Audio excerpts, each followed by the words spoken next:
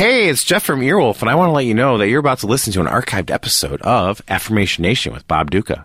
LegalZoom.com is sponsoring this episode. If you enter the code Earwolf on their website, you will get a discount.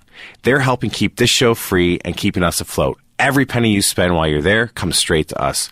So please support them. They're supporting us. And don't forget, LegalZoom is not a lawyer, and they provide self-help services at your direction.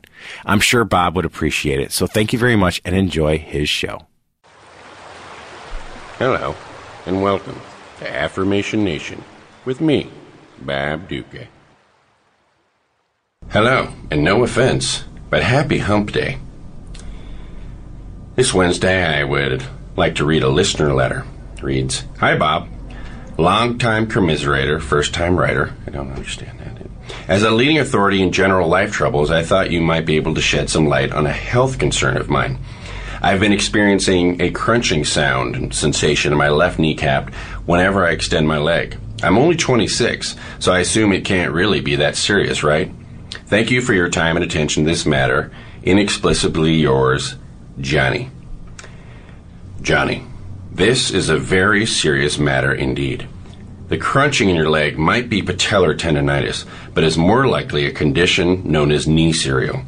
As a byproduct of the cellular waste process, our bodies produce a certain amount of inedible grains. The human machine does a great job of breaking down most complex carbohydrates and converting them to energy. However, some carbs derived from our modern diet, i.e. white flour, most gums, and cardboard, cross a line from being complex to being variegated or trippy. Imagine REM frontman Michael Stipe as a carbohydrate, and you can begin to get the picture. This free-floating detritus bonds together, forming pink hearts, yellow moons, orange stars, and green clovers. To combat knee cereal, you'll want to cut out all carbohydrates from your diet and soak the knee in milk, which can help soften the clumps of cereal.